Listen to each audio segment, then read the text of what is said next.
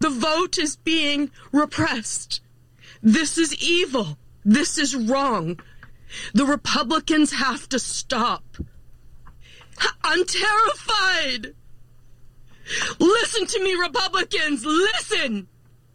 You are the people in history they warned us about. Republicans seek to take control of the House of Representatives. Republicans are going to retake both the House and Senate. A liberal MSNBC host warning Democrats about the potential for a red wave. Do we have any sort of canary in the coal mine type indications of where we may be headed on that front? Fox News is calling the Virginia governor's race for Republican Glenn Youngkin. You and I have a rendezvous with destiny. We'll preserve for our children this, the last best hope of man on earth, or we'll sentence them to take the last. Welcome to the Ruthless Variety Program. We are the people that you've been warned about. I mean, that to me, that is so apt. It's just very telling of what we're dealing with today. Is there is a very, and I'm hoping, small minority of people who are just incredibly unhinged and loud. It's a and like mental illness. That explains like every facet of our lives now at this point. And performatively mad. That's it. Right? Like, I saw this clip. It's come from Libs of TikTok. It's a great account if you ever want to check it out to see lunatic leftists losing their minds. But like that video is from this woman like holding a phone to her face as she loses her mind. You know, performatively, right? Like getting performatively upset. Like she's like she's been off her meds for 3 days and then is like, I'm going to record this. The world needs to see this, right? Well, they do need to see it. And I'm glad that we have it for the lead of the program. You're grabbing a bourbon. I can see you. Yes. But it's a perfect opener for today's program because we have a whole bunch of like lib gone wild type stuff. Yep. That we are going to be covering. Not limited to the stuff you've seen on Rogan and everything else. We're going to cover it all here. But we also have a incredibly good guest. She's running for governor of the great state of Arizona. Karrin Taylor Robson is with us today. I think you'll enjoy that. I didn't know that we had actually met her daughter previously in an event in Nevada. Was she flagged during the interview, Smug? At the Christmas party. Yeah. Excellent. At the Christmas party. The reach of the program. The reach of the program, exactly. And we have a great sponsor. You are very familiar with their work. They were the subject of our first deep dive that we did over the summer and have been a sponsor of the program before where they let us play games. Yes. It's the best kind of sponsor. So this is the American Federation for Children. Yeah, so we're going to play another game today. And listeners to the Variety program may remember some previous iterations of this game. The game is called Guess the School Choice Hypocrite, which is, of course, sponsored by the American Federation for Children, the nation's largest school choice advocacy organization, fighting to elect state policymakers and helping pass school choice laws in states so that all families can have the freedom to choose the best K-12 education for their kids. You can follow AFC on social media at School Choice Now. And they have a new education freedom pledge that voters, lawmakers, and candidates need to sign at edfreedompledge.com. I've said it before. I will say it again. Go there, edfreedompledge.com. I think it's very important. You saw all the success we had in Virginia in the gubernatorial race. Yep. Through, parents getting involved in their school boards. Totally. We need to keep that energy going across the country, hold our politicians accountable to school choice, make it part of their platform, make it core to their platform. Okay, you can also text Ruthless to 73218 to learn more about school choice in your state. So now on to the game. Great stuff. The game. I'm going to read a clue, then Smug and Holmes have to choose from one of the multiple choice options. And this is always part of their ad. I think we're over so far. I mean, you're not great at this game. No, it's tough. Because it's a very difficult game. The hypocrisy is insane. Yeah. It's very difficult. Hopefully you guys can rectify that today. I hope so. With our latest clue. The clue is as follows. Which United States senator in 2019, when being questioned by a mom about why this senator opposed school choice, yet sent their own kids to private schools, interrupted the mom? And the senator said, "No, my children went to public schools." In fact, the senator sent their son to private schools. The senator's campaign later admitted that, in fact, that was the case. I think I remember this happening. I think I remember it too. So this is multiple choice. So I've got some quick deduction that I can make, but let's hear the choices. Okay. Multiple choice. Here are the three senators. Al Franken. Okay. Elizabeth Warren. Okay. Chris Murphy. Okay. Can I talk this through? I'll lock in my guess. You're Secret gonna guess. Secret guess? You go. Okay. All right. Smug has Locked in. submitted his secret guess. Okay, so the first one is going to be pretty easy for me because I am virtually certain that Al Franken resigned prior to 2019. Did Jill Brown get him by then? I think she got him. Do you remember they all hated her for that? Yeah, well, still do, I think. Yeah. They still do, which is a hilarious backdrop. It's great. It was the Weinstein stuff and all the height Yeah. of the Me Too deal, and then she aces him and they hate her. Yeah. It's like, we're all for holding people accountable except for our side. Yeah, our libs are good. Yeah. Our libs are good. So I take Franken out. So really between Warren and Murphy, and there are a couple of things. So, okay. The past tense for me, Okay.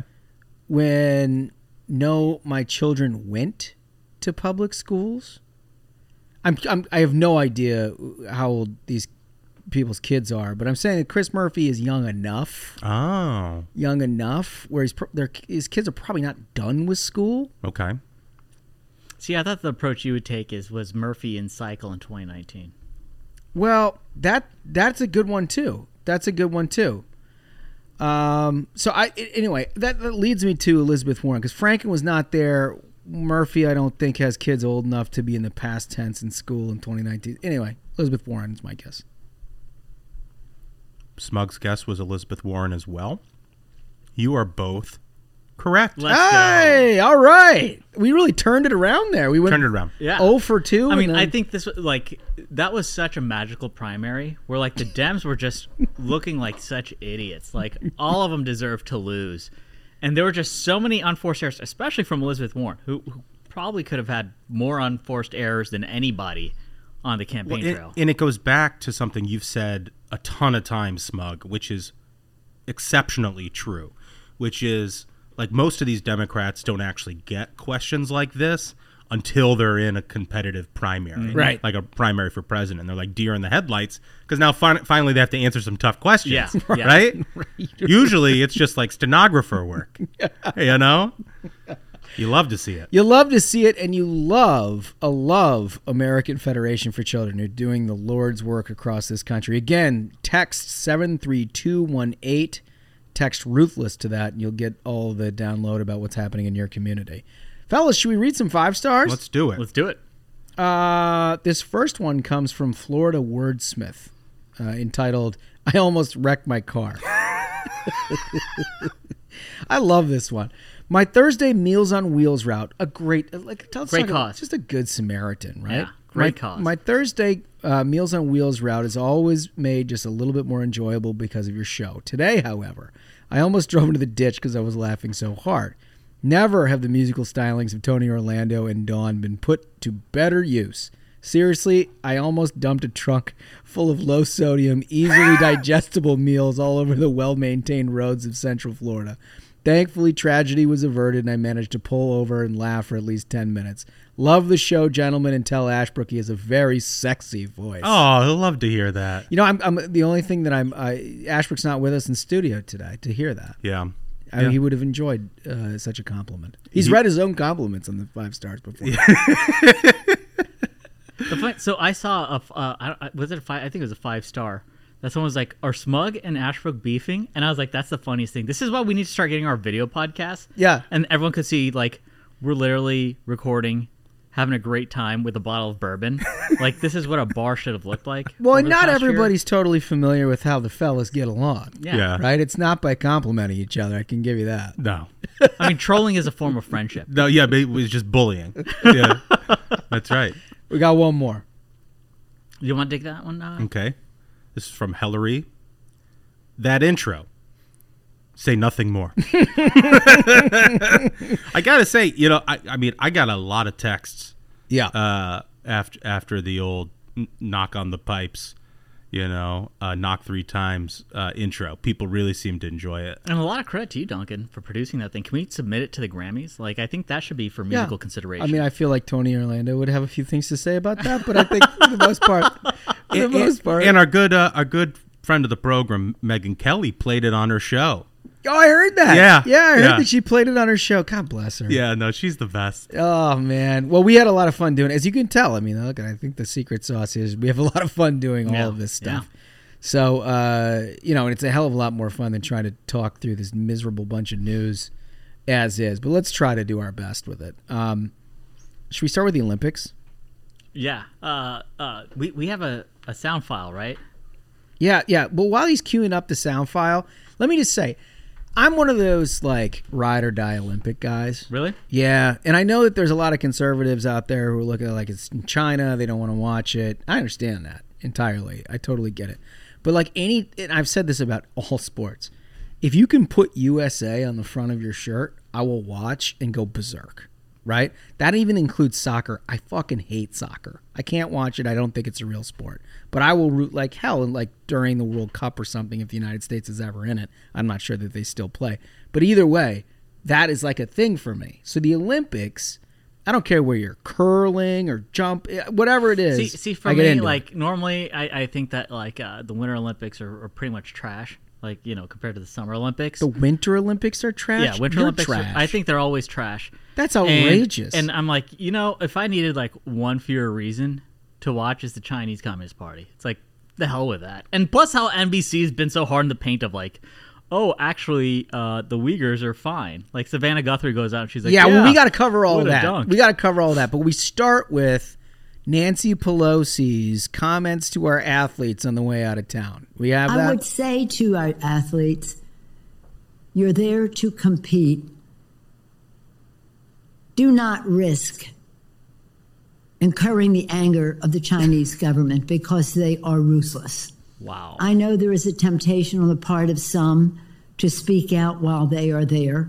I respect that, but I also worry about what the Chinese government might do. Are you kidding me? That's where we are now. Not ruthless in the variety program type way. Ruthless. She's talking about actual fear for our athletes. And let me just ask the question: if the Speaker of the House, who is subject to, the highest level of intelligence briefings, is telling our athletes not to speak out, not to express their values, why the hell are they sending them there in the first place? Exactly. That's a very good point. I mean, I just don't get it. Like, what is she doing?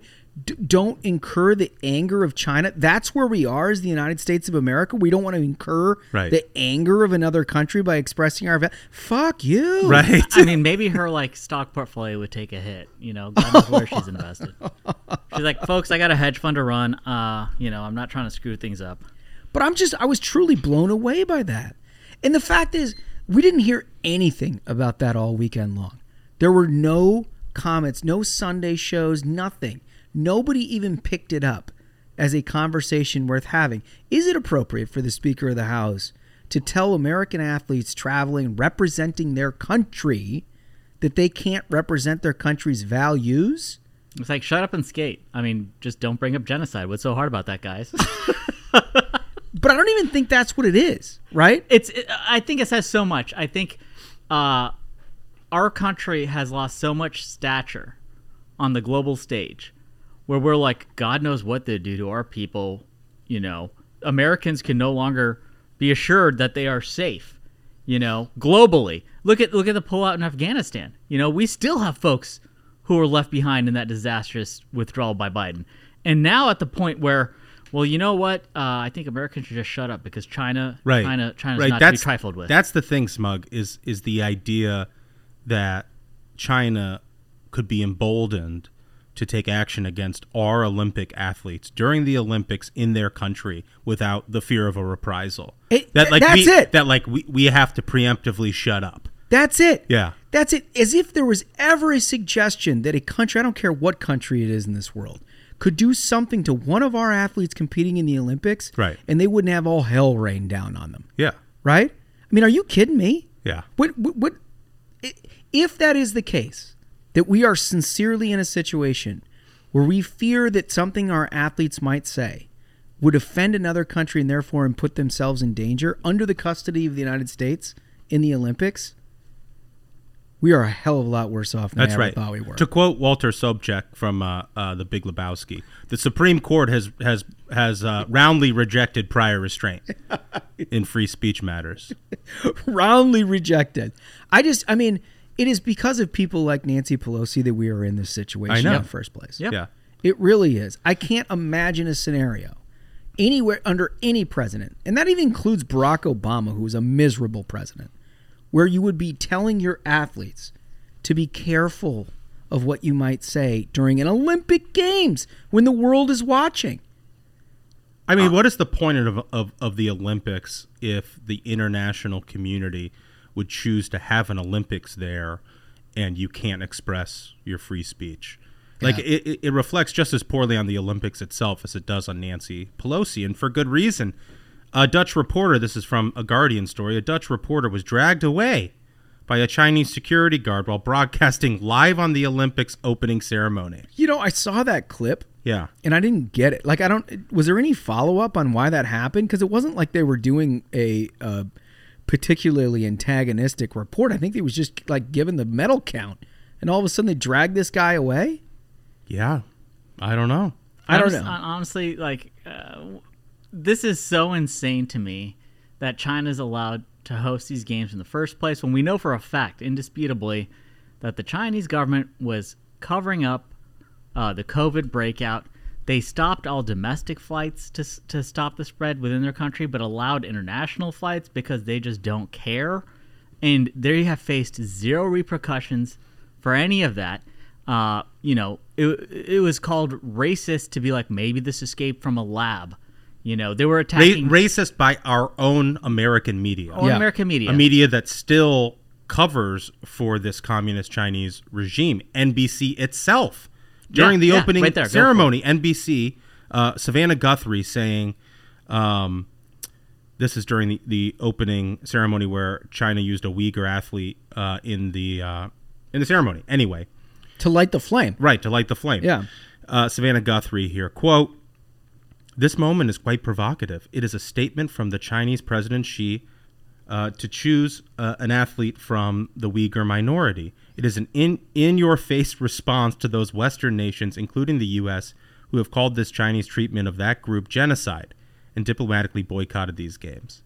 There will be much discussion about this." Oh, my God. I mean... She's like, wow, Gloria Xi showing once again that Western nations are full of shit. It's incredible. It's incredible. It's like NBC just became the fact-checking department for the communist regime in China. But I also think that it's up to the talent. Like, each one of them decides how much water they're going to carry. Right? Because I was watching Mike Tirico at the beginning of it, where they actually put on some Chinese experts and talked about some of this stuff. Yeah. Which I thought sitting in China actually was, it's a relatively gutsy play, but it's the right play. It's what you should do. Everybody should be in on the story of China at this point. But then you see Savannah Guthrie go and do something in your face. In your face to what? In your face to the United States, who's rightly called out genocide? Right. I mean, what? Huh? Like, I just don't... I fundamentally can't figure out what NBC is doing in this deal. I think it's part of the whole, like, my larger unifying theory on the media today of where... So NBC had to pay, I don't know, a ton of money, I think like $1 billion or something, for the rights to broadcast the Olympics, and that's why they need all the advertising revenue and everything. That's why they want to hype it up and make sure that people watch. It's journalistic outlets have completely gone back on any sort of an ethical responsibility to journalism, and it's all just become this like corporatized PR. Right. Like, across the board, their only intentions, they have zero values. They have no integrity. Right, they believe in nothing. There's no moral clarity to any of None. this. There's no consistency of values. The same thing that they would expect in the United States, they don't apply to the rest of the world. It's moral relativism. It's what it is. It's what it is. It's a disease that liberalism has. It totally is. I like to think of, when we're talking about international competition or war or things like that, I like to think of American journalists. Not to say that they have to whitewash stories and change things that aren't happening. But I like to think of them like, in your home football team, they have the announcer.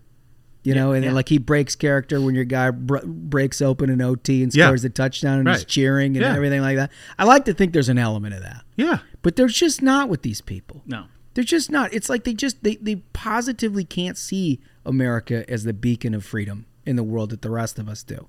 And they have to get into this sort of moral relativism that you're talking about. It's incredibly disappointing to me. Yeah. But you know, like China, it doesn't stop by passing the talking points up to Savannah Guthrie. It also, they're trying to rehabilitate a number of things. You remember the story of Peng Shuai. Yeah. So Peng Shuai was a tennis player that accused a member of the Communist Party of sexual assault. Yeah. And then promptly went missing for months. Yeah. Right? Got some re-education. And then the chairman of the IOC last fall, you recall, had some kind of Zoom call where you could, it's like a proof of life call. Yeah. Where you could assure the world that Peng Shuai is fine, nothing to worry about, the games go on. Right? You remember this? Yeah. So now Peng Shuai gets back into, apparently had a meeting with the chairman of the IOC and is like, again, talked about no discussion about her allegations, about any justice that may come from it, but just simply that she exists and everything is fine. Did you guys watch any of this? I saw the article in Axios.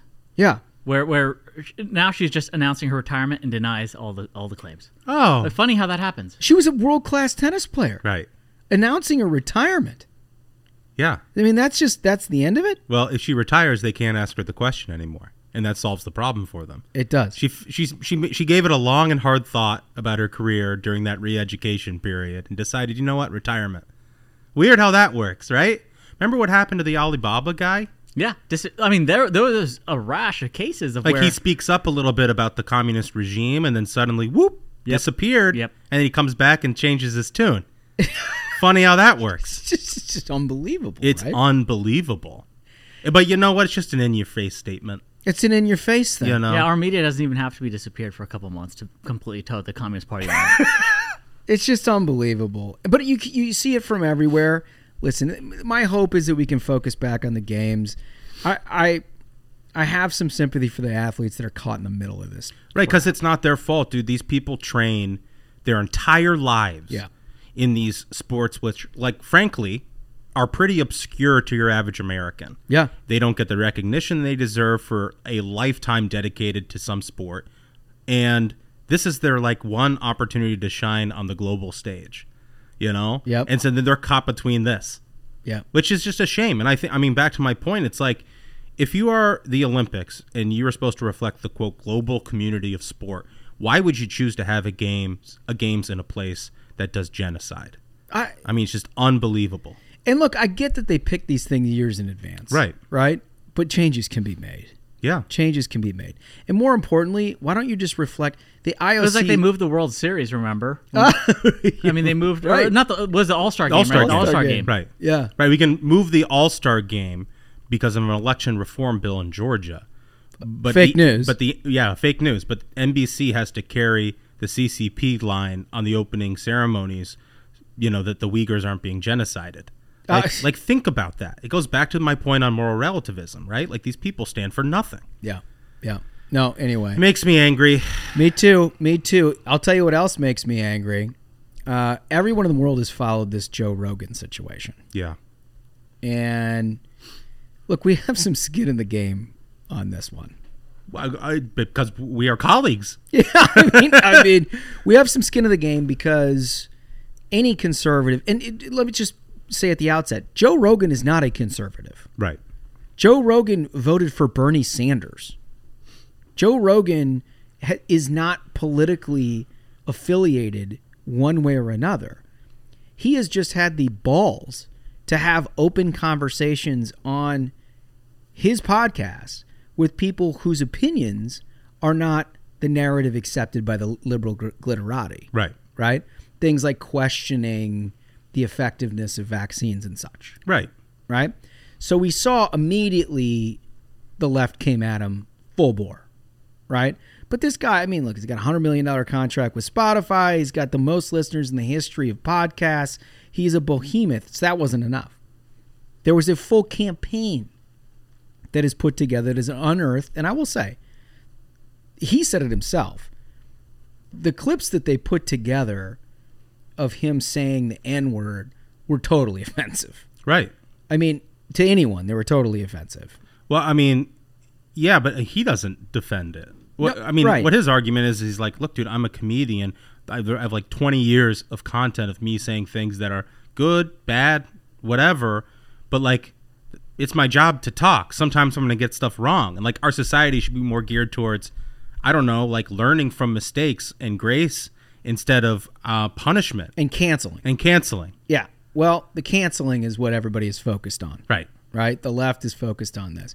I wanted to highlight this headline because I think it says everything about everything we're about to talk about. The Associated Press, which is the gold standard, supposedly, of news in this country. Just facts, right? They just report what's happening. Yeah.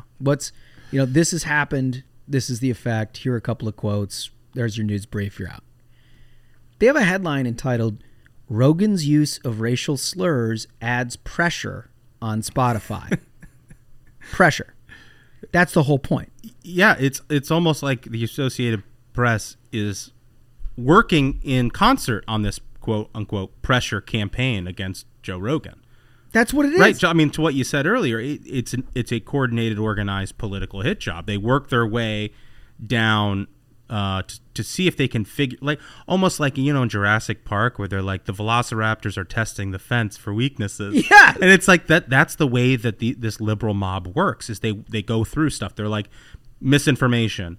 That didn't work. Misogyny. Maybe that'll work. Okay. The guy said the N-word and he's apologized for it, but that's not enough.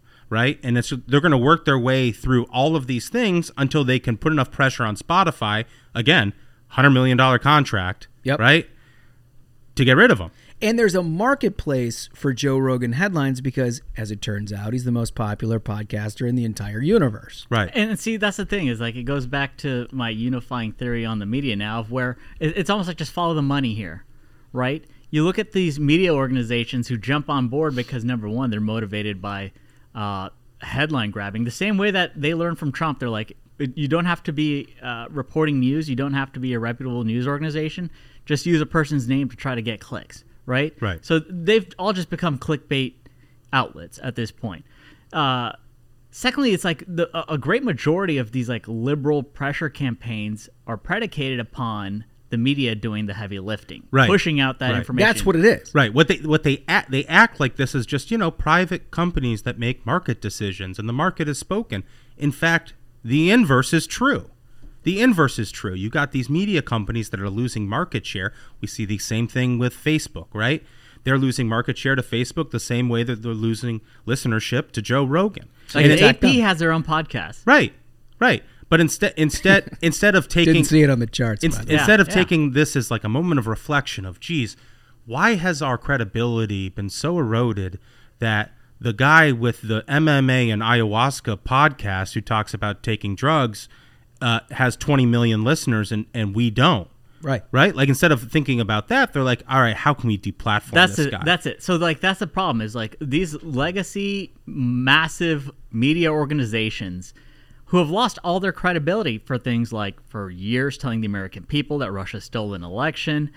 They don't want to reflect on why they're at an all-time low of trust. What they want to do is they're like, how do we go back to the good old days of having a monopoly on information, when you had to like own a factory that prints newspapers? That's what it is. For people to be able to like for you to be a part of the process. Right. They don't want it that like an individual can express themselves and have opinions. Like, no, we have to be the gatekeepers and decision makers, and it's profitable for them to try and go back to establishing that kind of a monopoly by crushing any competition by any means necessary. And the competition of ideas. Just to be clear, what we're talking about here, for example, we didn't cover it in the Olympics part, but I saw the most amazing thing on ESPN. Did you see this?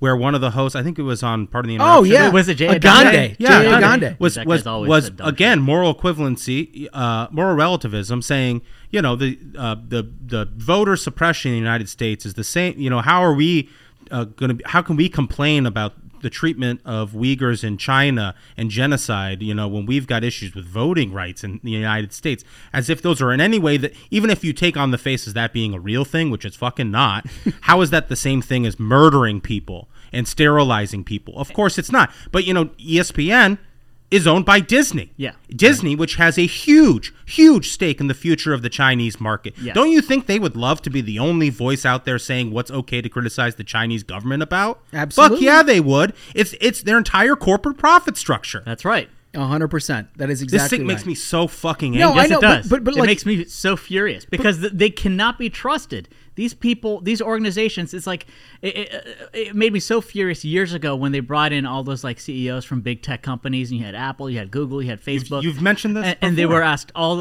of them were asked, do you think that China is a threat to the Chinese government? Do you think they're a threat to the U.S. government? And Tim Cook from Apple's like, nope. And Pichai from Google's like, nope. And Zuckerberg of Facebook's like, yep. And it's like, okay, then you have the New York Times, which is now attacking Facebook for market share. It's like Apple secretly and tries to hide from the public. They signed some like $40-50 billion deal with the Chinese government. Like the interest that these people have is no longer aligned with the U.S. They're looking 10 years, 20 years forward, and they're betting on China winning this showdown. And they have zero integrity, and they have let alone patriotism. But they also now have no ability to actually capture the minds and hearts of Americans, right? Which is their bigger problem. Which is where the media comes Which is in. where we've come back full circle into this AP headline about ads to pressure on Spotify. Yeah. It's not covering the news. Right. What it's trying to do is remove the marketplace. Yep.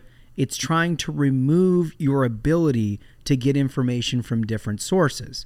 What it's trying to do is put enough corporate pressure from these weak-kneed corporate CEOs across this country to either stop the advertising on this platform. Well, that's the next thing. Right? Or just stop use of Spotify. Right. Or whatever it is, because that is information, in their view, that you can't process. And it's like Duncan said, he nailed it, is that this is not the marketplace deciding. Whenever there's this huge disconnect when you have these like woke mobs with their bullshit trying to do these pressure campaigns. It's not the public they're speaking for. Right. It's this tiny minority who have God knows what, interests or stake in this situation. Whenever there's like some woke movie or show on TV, it does garbage. Like it gets canceled after one season, or it makes like laughably terrible numbers, and then because it's not the market doesn't want that. Right, and then people write stories about how this reinforces white supremacy, that so and so show isn't popular, right? Yeah. And then spin cycle, we do it all over again, right? It's just like there is no real marketplace of ideas for these people. These people are tyrants. And then part of their play with these pressure campaigns is it's just like an extortion campaign. Well, but it's a protection racket is the point, right? The reason that they're airing these woke, ridiculous things that are canceled in 1 year is because it's a protection racket. That way they can point to it and be like, oh, I did that. Right. Right? So, case in point, the CEO of Spotify, which I'm not going to totally criticize Spotify because up to this point, they've at least stuck by their deal with Joe Rogan, when a lot of different places would have caved earlier. Now, that being said, I don't like the direction it's headed because they started removing various episodes, like 70 or so odd episodes of Rogan that they deemed controversial. I haven't gone through it, but I find it very hard to believe. Here's the thing. They are controversial. He has people on who are controversial. That's the point, because right? we believe in a democracy that the answer to bad speech is more speech, Right. and that you talk to people. And and people that's are how, smart. They can make up their mind. Right. People can make their own. People aren't fucking automatons, right? Who need to be force-fed stuff, by the media. Right? Yep. Like the point of these conversations is the discovery process of Joe Rogan, who sits there and says, all right, well, I disagree with that, or you're wrong about this, or you're right about that. He certainly had people on who are controversial. That's what he does in his show. That's why you listen. But here's where this really took a turn for me. In a letter, the CEO to his own employees, I guess, I don't know. I mean, it's just so ridiculous that you have to justify yourself to your own employees. That's a segment for another day. But anyway, he said that they will be making an incremental investment of $100 million for licensing, development, and marketing of music, artists and songwriters, and audio content from, quote, historically marginalized groups. There's the protection money. That's it. Oh, historically marginalized groups. You mean like fucking conservatives? No. No, like that's not going to be on the list. Because the most underrepresented group I can't think of a more underrepresented group, marginalized group in the entire current status of our media than conservatives on any one of these platforms. It's wild to me that the protection racket has now forced its way in to soliciting $100 million out of Spotify for who's appointing this? Dude, it reminds me of, you remember the Georgia election law stuff where they started to lose steam and the groups who were, Stacey Abrams' group and all of these folks who were basically convinced all these CEOs to sign that letter to move the All-Star game were then like, you know what, also, we're going to have a lawsuit and you're going to pay you corporate companies are going to pay for my lawsuit. They all had to pony up, pass the hat. Which is the way, and we've talked a lot about dark money on the left and how that has come to fruition, but that's the way it works. There's no sane person who would ever give these people money. And it's like when we had a summer of riots and you have all these corporations being like, we are making a grant to this organization, please don't hit our stores, essentially. But then the New York Post, I think it was last week, has this article about how the founder of the BLM organization that was getting donations from all these corporate groups now has like a $5 or $6 million real estate portfolio. Yeah. That the group hasn't been reporting their taxes, that they can't get, so many people have resigned from this organization. They can't even get a board together to decide what the hell are we going to do. There's no accounting for tens of millions of dollars that have been given to this group. And it's because this is extortion. It's extortion because it has a great name, Black Lives Matter. Mm-hmm. Nobody would disagree with that, right? But also nobody has gone to the point in the mainstream media where they've actually examined what it is that the group stands for, right? It's a Marxist group. Yeah. It's a Marxist group, right? We now have a street a couple of blocks away from us named after a Marxist group. It has absolutely nothing to do with the statement of Black Lives Matter. Of course, Black Lives Matter. There's nobody that disagrees with that.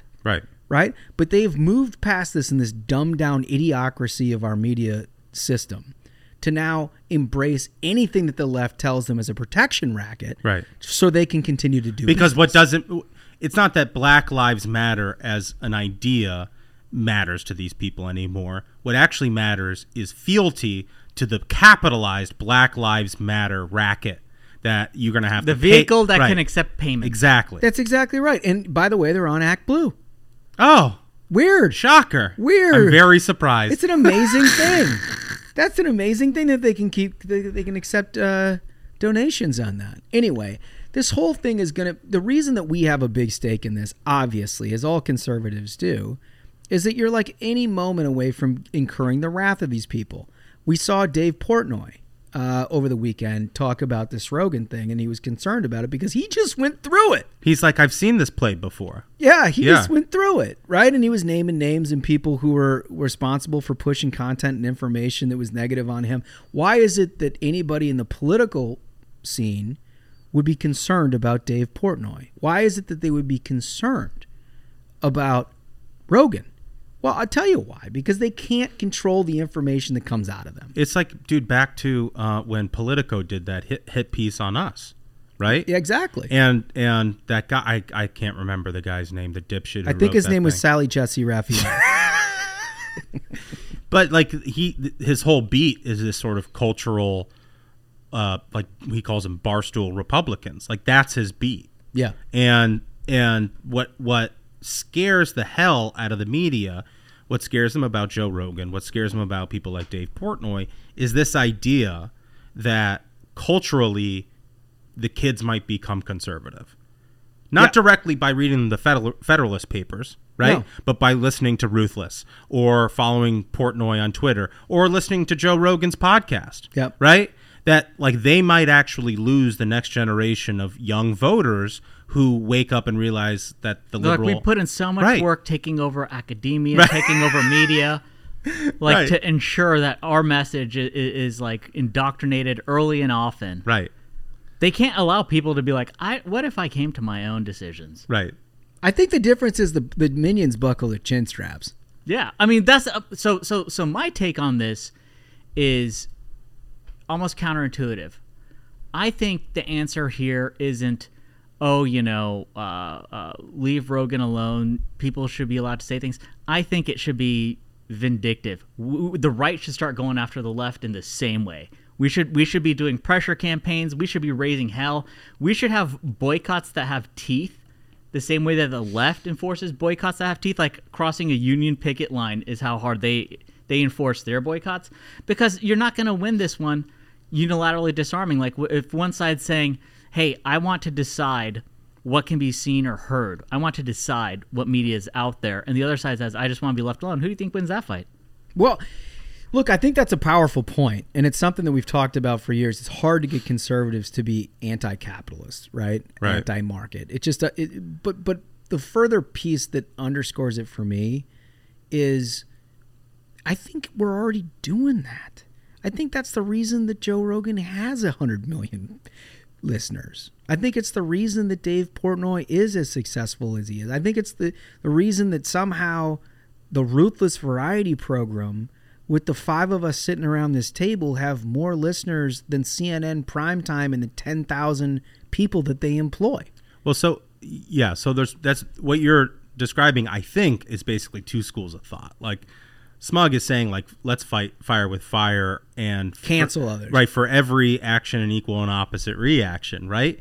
And that might work. And that's the reason mutually assured destruction worked, is because the cost to play is way too high. Right. If we make it so that it's just like, if you try this shit, it's like, oh God, we do not want to deal with this. The same way the extortion racket works, where they're like, I'd rather just pay these people than have to deal with it. But there is also like the alternative, which is that like the people doing the complaining and the people who are the Karens of society, I think ultimately are the villains of society. And that in the long run, the people who are like that are the people that, like, people who value democracy and freedom hate the most.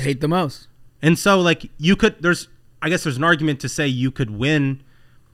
I know what you're saying, Smug, where, like, you don't unilaterally disarm in the marketplace. Because also it's like there's now a template for them to kind of like but Joe Rogan have a siege and storm the castle, where they're like, okay, well, they're going to try every avenue of how this is bad. Like, I guess what I'm saying is, is this person racist? But Joe Rogan didn't get 20 million listeners by saying we need to cancel so-and-so or so-and-so or so-and-so, right? Like, he did it because he was just himself. And they're going after him. And like, the thing is that there's a playbook in place that they follow, where it's like, first they're going to try this pressure campaign, then they're going to go after advertisers, then they're going to go after payment processors, then they're going to go after the web hosting company. Like, they know how to make sure someone is silenced. They go all the way. I want this. Like, the left doesn't stop at winning an election. The left wants their opponents silenced. The left wants people put out of a job. So I mean, in that, like, they want their families broke and suffering for crossing them. I did a interview here for the Variety program with Martine, who runs RightForge, which is a web and hosting company that's going to be hosting Trump's social media platform. And I mean, that's one of the points we had, which is that the back end infrastructure of the internet is a target for these pressure campaigns at some point. We've seen it over and over and over again. And so, I mean, the Republican Party, the conservative movement, needs to recognize that, like, we need to harden our own infrastructure on the internet for a point in time where these platforms could be pressured at the root. Right, like, I'm not talking at the root, where these pressure campaigns don't say, okay, well, just like remove some old episodes. They're like, no, you can no longer publish, right? Yeah, and that's the scary part about the future, and it's also a really good segue to our next big story on today's program. On Friday, GoFundMe ended the fundraiser for the Canadian truckers protesting the federal government's vaccine mandates for cross-border truckers. Incredible. Citing, quote, evidence from law enforcement that the previous peaceful demonstration has become an occupation, end quote. This is from a Fox News story. The crowdfunding platform initially announced that the roughly remaining $9 million raised would be given to organizations approved by Freedom Convoy organizers and verified by the site, instead of refunding the donations. Now, Senator Ted Cruz is demanding an FTC launch an investigation into GoFundMe for seizing the truckers' convoy's funds. Back to your point, Smug. This is the future fight that we have. Yeah. Yep. Right? We're at the root of the internet, payment processors, right? Hosting, servers, that either the government or the liberal establishment decides you no longer get the money raised for your cause. Think of that. That's why I think there's so much utility. I think the utility in crypto and in Bitcoin is it cuts out any sort of a decision-making process transferring any sort of funds there. Where it's like here, the left knows, okay, we're going to go after advertisers. We're going to go after payment processors. We're going to try to make sure that this person is penniless for their opinions. Where what scares them the most is the democratization of all of it, of who is allowed to speak, of where the money comes from, because they have to survive on a structure where the corporations. It's so crazy how quickly the left became just a completely owned subsidiary of corporations, where they're like, hey, actually corporations are the good guys. Like, you have to pay us the money, and like you have to trust these corporations, like, or else it's misinformation. It's incredible how quickly this happened. It is incredible to think that these activists basically use the corporations as part of this protection racket, and then they go to the media and try to get them to dismantle the opposition, and everybody just looks at that and they're like, well, there's just misinformation that's out there. Like, that is the new Trojan horse of our democracy, right? It's absolutely incredible. So back to the story here. So Ted Cruz demanding this FTC launch an investigation. He says, quote, because when people gave money, they gave money under the promise it would go to the Freedom Convoy, not to whatever left-wing political ideology GoFundMe and other Silicon Valley companies support. They are deceiving consumers, and it is wrong. It's 100% right. Hell yeah. Hell yeah. 100% right. I would point out that GoFundMe had no problem promoting on their own Twitter handle, mind you. This isn't just something hosted on their platform.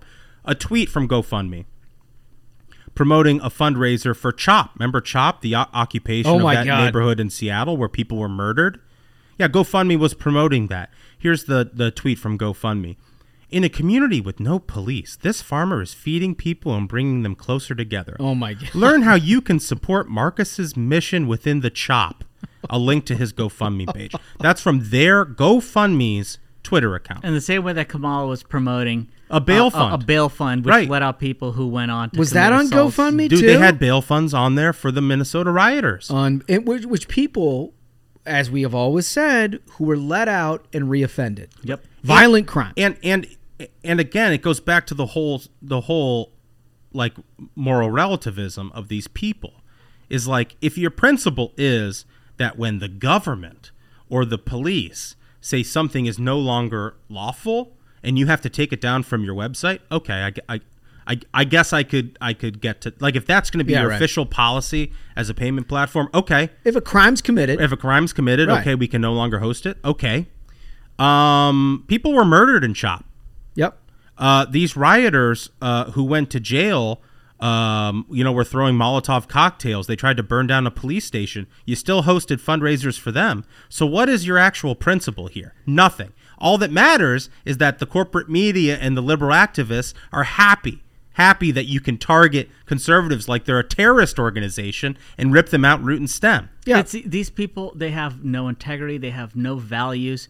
They support these causes because they think it's like these luxury beliefs that they can hold because they're not going to be subject to them, like defund the police. Yeah, they risk nothing in saying that. Nothing. Right, nothing. Behind their gated community. But it's also an invented reality. I need another drink. The invented reality that these people live in is honestly not. It doesn't exist in this real world. No. Right? I mean, they talk about these problems as if they're like Stacey Abrams has created this discussion about how there's all this voter suppression across the country. Never mind the fact that in the last two elections we've had record turnout. Yeah. Right? More people voted in 2020 than ever before. They keep talking about voter suppression as if it is a thing that exists in the real world. And they solicit these contributions in an effort to combat voter suppression. They have all of these legislative proposals that, quote unquote, combat voter suppression. They call them voting rights, which is the most offensive thing I can think of. All of it is not real. It's not real. It doesn't exist. There is not a single person who is disenfranchised by our current system of voting in this country that would be re-enfranchised by anything that these people are talking about. It doesn't stop them at all. They end up shaking down the Coca-Colas and the Deltas and all the places that ended up giving all of this money to try to fund their effort, and then they use it. What do they use it to do? They use it to try to stop Americans from having voter ID at the polls. Right. To try to incentivize Democratic Party activist organizations to go out and gather ballots together, to go to apartment buildings and force, like in the same way that they used to in the Chicago in the 1950s, right? Basically shake people down to tell them you better vote the right way, and I'm going to collect it at your door. Right. So I'm going to see who you voted for. I'm going to do all that, and then I'm going to walk I'm going to, as the precinct captain of this, right. I'm going to vote I'm going to walk. It's like Tammany Hall, dude. It's like Tammany Hall. This is exactly the system in place in New York City when there's petitioning. Like this is the Dem machine in action, and this is what they want to fund when it comes at the ballot. But that's what all of this is about. That's what it's about. That's what it's about. Shaking down. You can't have voices of dissent. You can't have free thought in this country. You have to invent narratives that simply don't exist.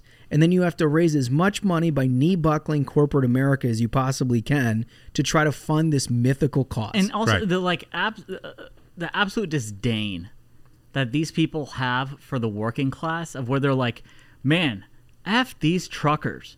Like, don't they understand? I'm fine, in my Brooklyn apartment writing these takes as a journalist and I'm fine with kids having to wear masks because they're the least susceptible group. Meanwhile, I don't have a problem with Stacey Abrams taking her mask off around kids. Like, it makes zero sense. None of this is grounded in any sort of reason. It's just disdain and power and control. That's all these people It's a perfect segue into what you've all undoubtedly seen by now, which is the picture of Stacey Abrams sitting in front of a classroom of children. All of these very young children, masked up. I can see, like, the kid in the front row, you can barely see out of his glasses because his mask is over it. All of these, like, just, I mean, it makes me so sick. And then she's sitting there with a big smile on her face, no mask at all. That is, to me, the epitome of the modern left. Yeah. The epitome of the modern left. What about that picture makes any sense from a leftist COVID policy standpoint? Right. Because, I mean, core to their COVID policy today is that those children are in grave danger. They're in grave danger because they can't be vaccinated. Bear in mind, their risk of hospitalization and death from COVID is like 0.001, right? Yeah. But Stacey Abrams, somebody who would support a policy to keep those kids in masks, feels totally comfortable snapping a picture where she's maskless next to them, right? What's the science there? That's the thing. It's the same thing as when you had AOC at the Met Gala, where she's not wearing a mask, hamming it up for the cameras, but you see all the help has to wear cameras. Or wear masks. Wear masks, yeah. All of them, like carrying her dress. Right. Carrying carrying the literal train to her dress. Yeah. Like wearing a mask. Marie Antoinette. All of them. And that's the thing. It's like the whole rules for thee, not for me, where they're like, of course we want to have everyone else follow the rules. Like, why would you ask that of us? It's insane. And that the media is so uncritical of these people that they don't see there's some sort of like, what's the problem here? Is there not some inherent hypocrisy in this? Well, that's the best part. The Washington Post covers this. They cover it because, I mean, obviously it was impossible to miss. Every conservative that I know was jumping ugly on this thing online over the weekend. And how does the Washington Post cover it? It's not about her not wearing a mask or her hypocrisy and all that. GOP rivals seize on Stacey Abrams' maskless classroom photo as campaign calls criticism silly. We're seizing. Right. It has nothing to do with the hypocrisy itself. The story isn't that it is the hypocrisy of her taking this photo. Right. The story is our reaction to it. I'm old enough to remember like a few days ago when they jumped on Glenn Youngkin for not wearing a mask in a grocery store. That was printed as like he's not wearing a mask. Oh, confronted. He's confronted. He's confronted. Mind you, there is no mask mandate in Virginia. Right. He is not required by any law. Certainly not a law that he would support in the first place, to wear a mask. Right. But that person is a hero. Yeah. A hero for being a psychopathic lunatic. And this is GOP seizes. Right. It seizes. I mean, look, it's time to become ungovernable on this stuff. It really is. I mean, they will rub our noses in it, in their hypocrisy, as long as we are willing to tolerate it. That's exactly right. That's exactly right. And look, the tide is turning on COVID. The tide is turning. You're watching, former liberals basically wake up and say, okay, enough is enough. My kid has been in a mask for 2.5 years. Show me some science. Show me some science. There's none that exists. That makes sense for that to continue going. Because scientists know that, like, when a Democrat elected official takes off their mask for photos, COVID can't spread. It can spread when you walk into the restaurant, not when you're sitting at the table.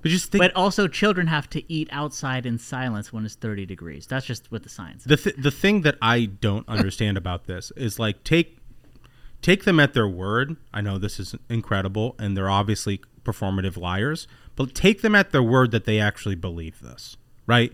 That toddlers need to be in masks to prevent the spread of COVID, and they could just wear the mask in the photo. Like, why not just wear the mask in the photo? Exactly. They could just wear the mask in the photo, even if they don't actually believe it, right? Sure. They could just wear the mask in the photo. They choose not to wear the mask in the photo because they want to rub your nose in it. They want you to know that you can do fucking nothing. And it doesn't matter. Yep. And I am a hypocrite. And I dare you to say anything about it. And I have the media. Because the media will say, they're seizing on it. Oh, we're seizing on it. We're seizing on it. We're seizing on it. This is somebody who wants to mask. This is child abuse. Yeah, you're ruining our kids' future. and you're doing it with a smile on your goddamn face. Right. They want you to know you can do nothing about it. You better do nothing. It's time to become ungovernable. Yes. Right? Support your conservatives. Support your man. Listen, we've got a great interview that we have to get to. This is Karen Taylor Robson. She's running for governor of Arizona. I recently read, by the way, that one of her ads, she's tough on immigration, right? So she's running a bunch of ads on the border crisis in Arizona. That's obviously a real problem. There's a station down there in FS1. I don't know if this is a national thing or just a local deal, but they pulled, you guys have to hear this. They pulled Robson's ad because they said that the illegal immigrants that were depicted in her ad were actually illegal, and therefore she couldn't use them. Incredible. Think about that. They pulled her ad depicting illegal immigrants because they were actually illegal. Oh, they couldn't prove it? No, they were illegal. They could prove it. That was the problem.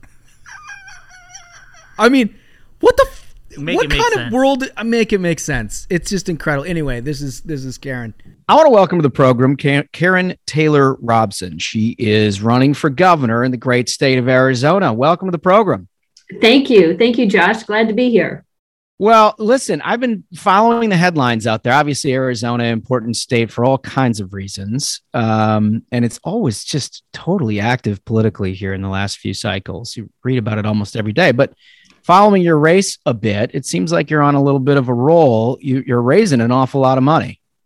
Well, I'm surrounded by a great team, and they just kept telling me, at the end of the day, you need fuel in the tank to win. And so we focused. Since we formally launched in September, I focused most of my time on raising money. I'm a political newcomer to the arena, and I didn't have a list to start with. So I had to build my list, build the grassroots support around me. And so I was very proud of our ability to raise money and from, so many people. Yeah, that's great. Well, let's talk about your newcoming status a little bit. Your background is sort of interesting. Why don't you give our listeners a little overview of who you are and where you came from?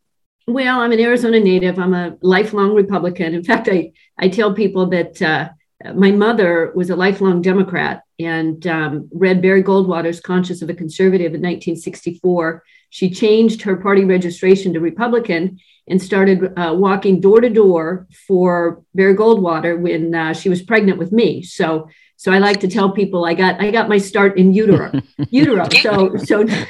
So try and beat that. But right from the beginning. Yeah. So anyway, I have been a lifelong Republican, and growing up, I was always the class president and what have you. I ended up as a student body president at Arizona State University, and then went to work for Ronald Reagan at the White House, which of course was an honor of a lifetime.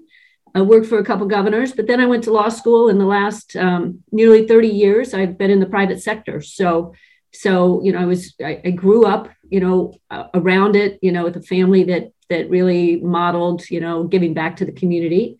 And I was able to go have a very successful career and raise my 4 kids. Yeah, let's talk about your career a little bit, because you've had an incredibly successful business career, and I imagine that has sort of prepared you for what you're undertaking now. What are the lessons that you've taken out of that career that you're now trying to apply in politics? Oh, I've learned a lot. I mean, I've worked since I was at 5 years old. I often say that I'm going to write a book about my parents for child abuse and child labor. I'm sure they'd be thrown in jail today for all the work they made us do.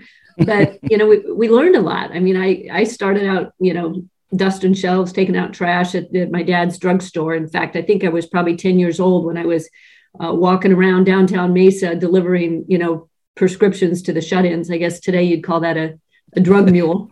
But I learned a lot. I learned the value of hard work, and I have been immensely blessed with opportunities to work my whole life. And so my career in the land use arena, zoning and entitlement, land use entitlement work, I was sitting on the other side of the table from all levels of government, local government, state government, and unfortunately the federal government, which, by the way, is so broken. I think it may be broken beyond repair at this point. But it gave me, a front row seat to understanding the challenges of anybody, small businesses, property owners, the challenges they face in trying to get anything done through the labyrinth of government bureaucracy. So I think, I'll take all of those experiences to the governor's office, substantive experience, expertise in transportation, water, you name it, which prepares me well. But I will also say that the challenges ahead of us are far beyond, building the next freeway. The challenges ahead of us are, no secret. They're almost existential challenges to our country, with the border being completely overrun, and Arizona is on the front lines of that invasion from the south. Yeah, let's talk about that for a second, because I know you've made that a big part of your campaign, and quite obviously at the federal level, we've seen a complete failure to act by the Biden administration. I mean, Kamala Harris, the border czar, doing a real bang-up job. But you're, as you said, on the front lines of all of this. You're dealing with all of it directly every single day. What have you been down there? What's your observations? I've been down there multiple times because, depending on what channel you turn on, you get a completely different view of what's going on. So I just decided I've got to go see it myself. And as a conservative Republican, the border has been traditionally one about national security and our, sovereignty. If we don't have a border, we don't have a country. But when you go down there and you witness what's going on, I mean, it is a human tragedy. And, I've got ads running right now that highlight the crisis at the border and the failure of Biden. And I've had people call and say, you got to take those border ads down. And I ask, have you been down there? Have you seen it? If you go down there, you have to admit the human tragedy going on. And that's why Kamala Harris won't go there. I mean, if you go down there and you see a rape tree, try and get that out of your mind. Yeah, right. She went down there, she would have to look, and she would have to realize that the human trafficking, the sex trafficking, the fact that we have allowed the cartels to run our border, you can't go down there, witness it, and then deny it. Right? Yeah. I know you've had some endorsements from former governors. I know Jan Brewer, Fife Symington, and others. I'm wondering if you've talked with people, other border governors, past or present, about what you can do. Like, so much of this falls on the federal side, but I know that Governor Abbott, for example, is working hard every day in Texas to try to do what they can do from a state level. Have you formulated some thoughts on what you can do to solve this problem? Yeah, and you said it, this is a federal problem. And quite frankly, you have to either assume the Biden administration is incompetent or they know what they're doing. And, while, we can argue about the competence of our president. I was going to say, I'm signing up for number one, but there's heavy complacency on number two. How about that? But there's so many people around him that you have to assume are, relatively intelligent. So I then conclude that this is purposeful and it's working just as they planned. And therein lies the problem. But it is a federal issue, and Congress and it's just failed for 40 years to do anything. But there are a lot of things that governors can do. And I think working together, we're going to have to solve it, because it's not just a Arizona or a Texas problem. It's really a 50-state border war. We just happen to be on the front lines. Yeah. And, we can put additional National Guard, at the border. We will surge the National Guard. And I have committed that the first thing I do after taking the oath of office is call our legislature into session so that we can find the resources we need to continue to construct the wall where we can. And we have to utilize technology. We've got drones and fiber optics and cameras and all sorts of things that will, in coordination will help to secure the border. And I will also use my bully pulpit to just say, look, if you want to enter this country illegally, go somewhere else. You're not coming through Arizona, because you're not going to be welcome. No, I like that. That's solid messaging from a governor of Arizona. As a graduate of Arizona State University myself, I can say that the border wars in my era were all the other way. It was all of us going to Nogales, which frankly the Mexicans didn't want any part of. But now you've got a huge mess on your hands, and I appreciate the fact that you put some thought into it, because I don't think you're going to get any help from the Biden administration anytime soon. No, and I do want to point out now that, as we're learning more and more about the people that are crossing, they're coming from over 100 countries, and the number of migrants coming from Mexico and Central America is dropping. It's the people coming from Yemen and other countries that are hostile to America that I'm worried about. Yeah. No, I mean, there was news last week of 5 Syrians that were caught crossing the border. I mean, it's just that, the national security implications, obviously the economic implications, and then also the drug implications, right? I mean, I'm sure you're having a ton of that too. Yeah.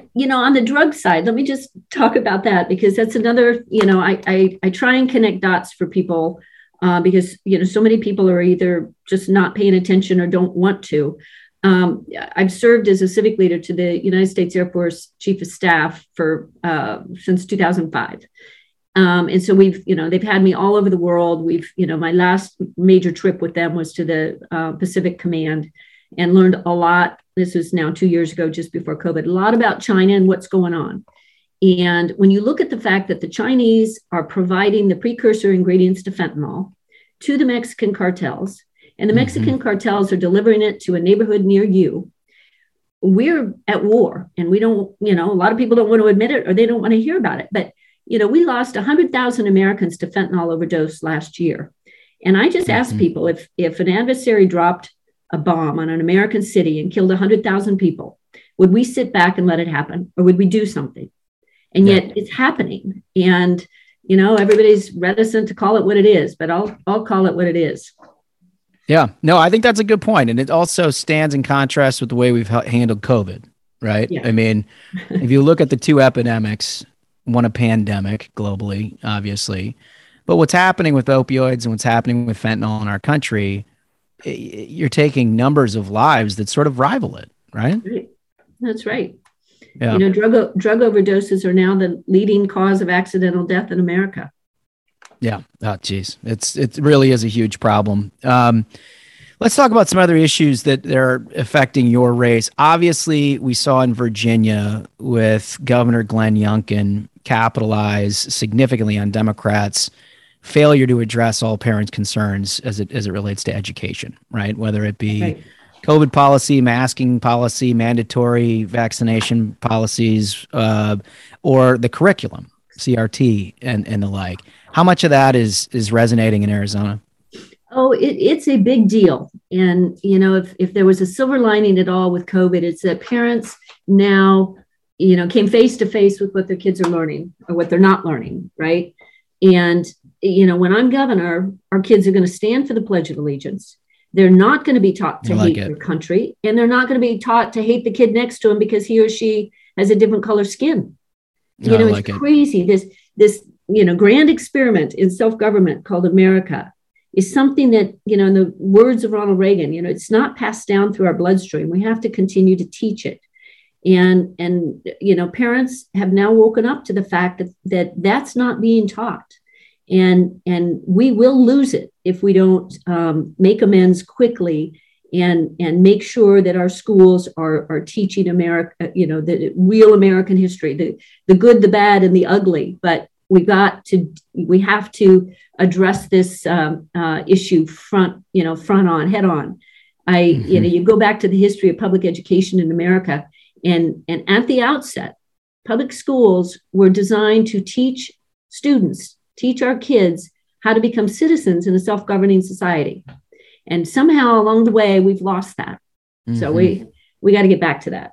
Yeah, no, it's absolutely right. And I like to hear it. So obviously this race is a big one, and Arizona, it always puzzles me how you end up with August primaries, but you do. And I mean, it is like the least fortunate thing for anybody who's in your situation, who's running in a primary and then needs to turn around and try to figure out how to do a 60-day sprint after you've, laid it all out to win a primary. Let's talk about the first component, the primary. You have an opponent. What's the state of the race from your perspective? Well, there's now 4. We had 5 people in the race. There's now 4. And I believe we have got a great lane to swim in. As I said at the outset, we raised a lot of money from a lot of people, and we're continuing to do so. It's interesting. I spent months calling people, asking for fundraisers and asking people to write checks. And just in the last few weeks, people are now calling me, can we that's a good sign. That's a good sign. It's a real good sign. And when the financial reports came out, our first reporting period was at the end of the year. And, people just took a look at what my opponents were doing. One of my opponents, her burn rate was 75%. Another was that the Kari Lake? Yeah. So, she raised all this money, and then, she spent it on things like boots, new set of tires, paying her daughter, nice restaurants and hotels, and over 50,000 at Mar-a-Lago. I mean, as one reporter put it, her finance report was like a treasure trove. He said it's Christmas morning in January. It must be some nice boots, though. Yeah, I can't even imagine, right? But anyway, so and my other opponent spent 50%. So, I had a much lower burn rate at 19%. I had a lot more money in the bank, and we started spending it. My challenge is Name ID, and we're now up on the air, and we will continue as long as we need to.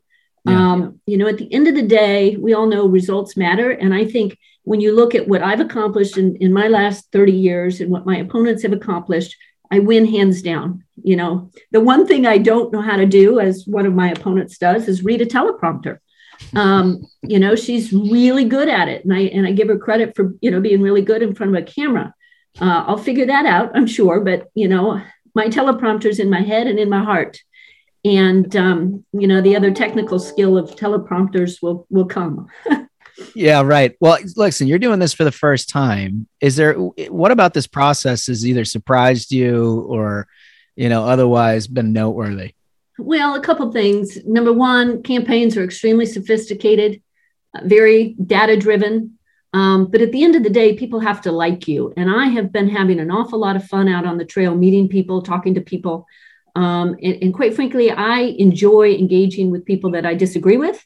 And so I enjoy learning. I'm learning a heck of a lot, and, learning to listen to people from all walks of life, all stages of life. And I can tell you that everybody is as concerned about our future as I am. And quite frankly, with what's going on in Washington and coming out of the Biden administration, that's why I'm doing what I'm doing. Yeah. I'm quite worried for our kids.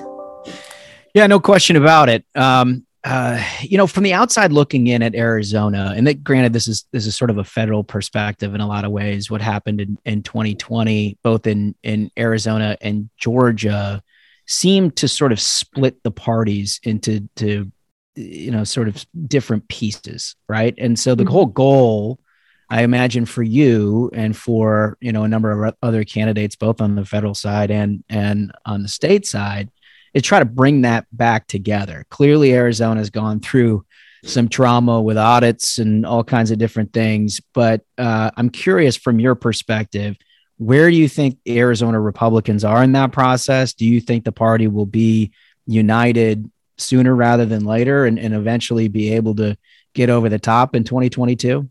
Well, I'm confident we'll win this year.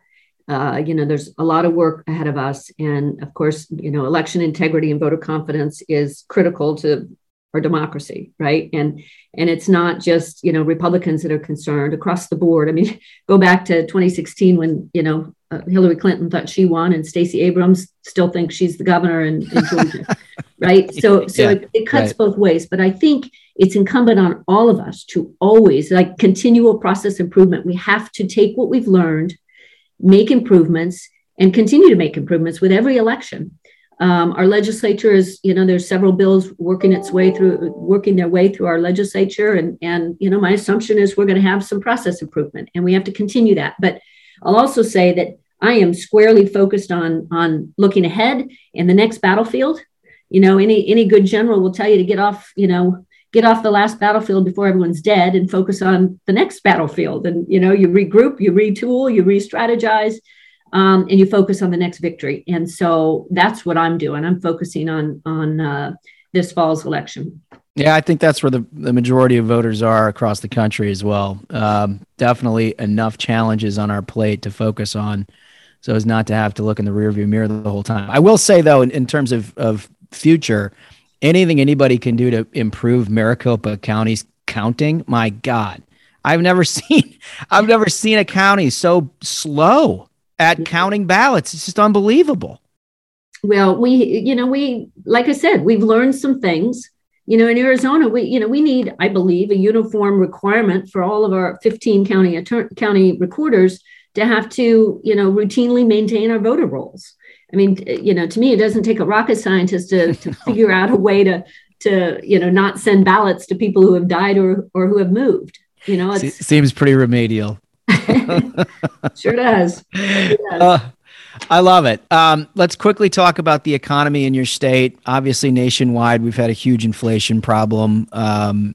You hear the Biden administration sort of bragging about jobs created after they laid everybody off during the pandemic, and some people get to come back to work, and evidently that's a success. I haven't seen in that. I don't think most Americans feel that way.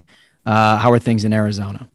Well, we're not immune from what's going on. The supply chain issues are slowing everything down. You go to the grocery stores and the shelves are, emptying out. I was there a couple of days ago. There was no milk. I'm like, really? No milk. But, Arizona's economy has done relative to everyone else quite well. We had, back in 2008, during the Great Recession, we took an unusually hard hit because our economy was so dependent on a couple industries. And so there was an awful lot of people, myself included, working very hard to help diversify Arizona's economy. And now we've attracted so many different industries, electric vehicle manufacturing, semiconductors, advanced manufacturing. We just have, our governor and a lot of folks working together have really made that a reality. Now, that being said, we have a lot of work to do when it comes to our education system, because if we don't improve our education system, we're not going to be able to fill the jobs that all of these, great new industries are providing for us. So, the next governor will have a lot to do, and in the way of education and workforce development, and making sure that our citizens are prepared to fill those jobs. Well, you can count on the Sun Devils at Arizona State University, Ms. Robson. I can assure you they are up to the task. Yes, I didn't realize you went to ASU. Oh yeah. No, they don't brag about it, but I was there. I was definitely there. Well, I don't know if you remember this, but my daughter met you and Smug in December. Oh, Elizabeth Taylor. Oh yes, absolutely. I remember in Nevada. Yes, in Nevada, and she had to tell me all about it. And so as soon as she did, I had to start listening to you guys. So I love that. That's great. Well, you should be a very proud mom. She was an absolutely terrific person to meet. Thanks for the opportunity. Listen, I got 3 big questions for you, and these are the ones that the minions focus on. Right, all this other stuff is kind of like it's important, but these are the real big ones. Okay. So, If you could plan your last meal on Earth, what would it be? Well, I've actually thought about that for years, planning my last meal. It would be a well-toasted English muffin with Irish butter and Skippy peanut butter and a big glass of milk. And the Skippy peanut butter is a funny story. My mother went to school with Skippy. And the actual Skippy? The actual Skippy in Omaha, Nebraska. There was some national contest to name this new peanut butter, and his mother sent his name in. So now every time I see that Skippy peanut butter jar, I think of my mother. That is a good story. Well, you're going in kind of light, I got to say. Like it's not totally healthy, but it's healthier than most answers we get on the Friday program. So appreciate that. All right. Second question, and this is a little different from you because you are a newcomer to politics, but let's do this because you've had intersections of public service in your career. Let's say if you never got into sort of the intersection of politics and business and philanthropy and that kind of thing, if you had a wide open hole in your life based on after your business career and you weren't doing anything else, what would you want to do?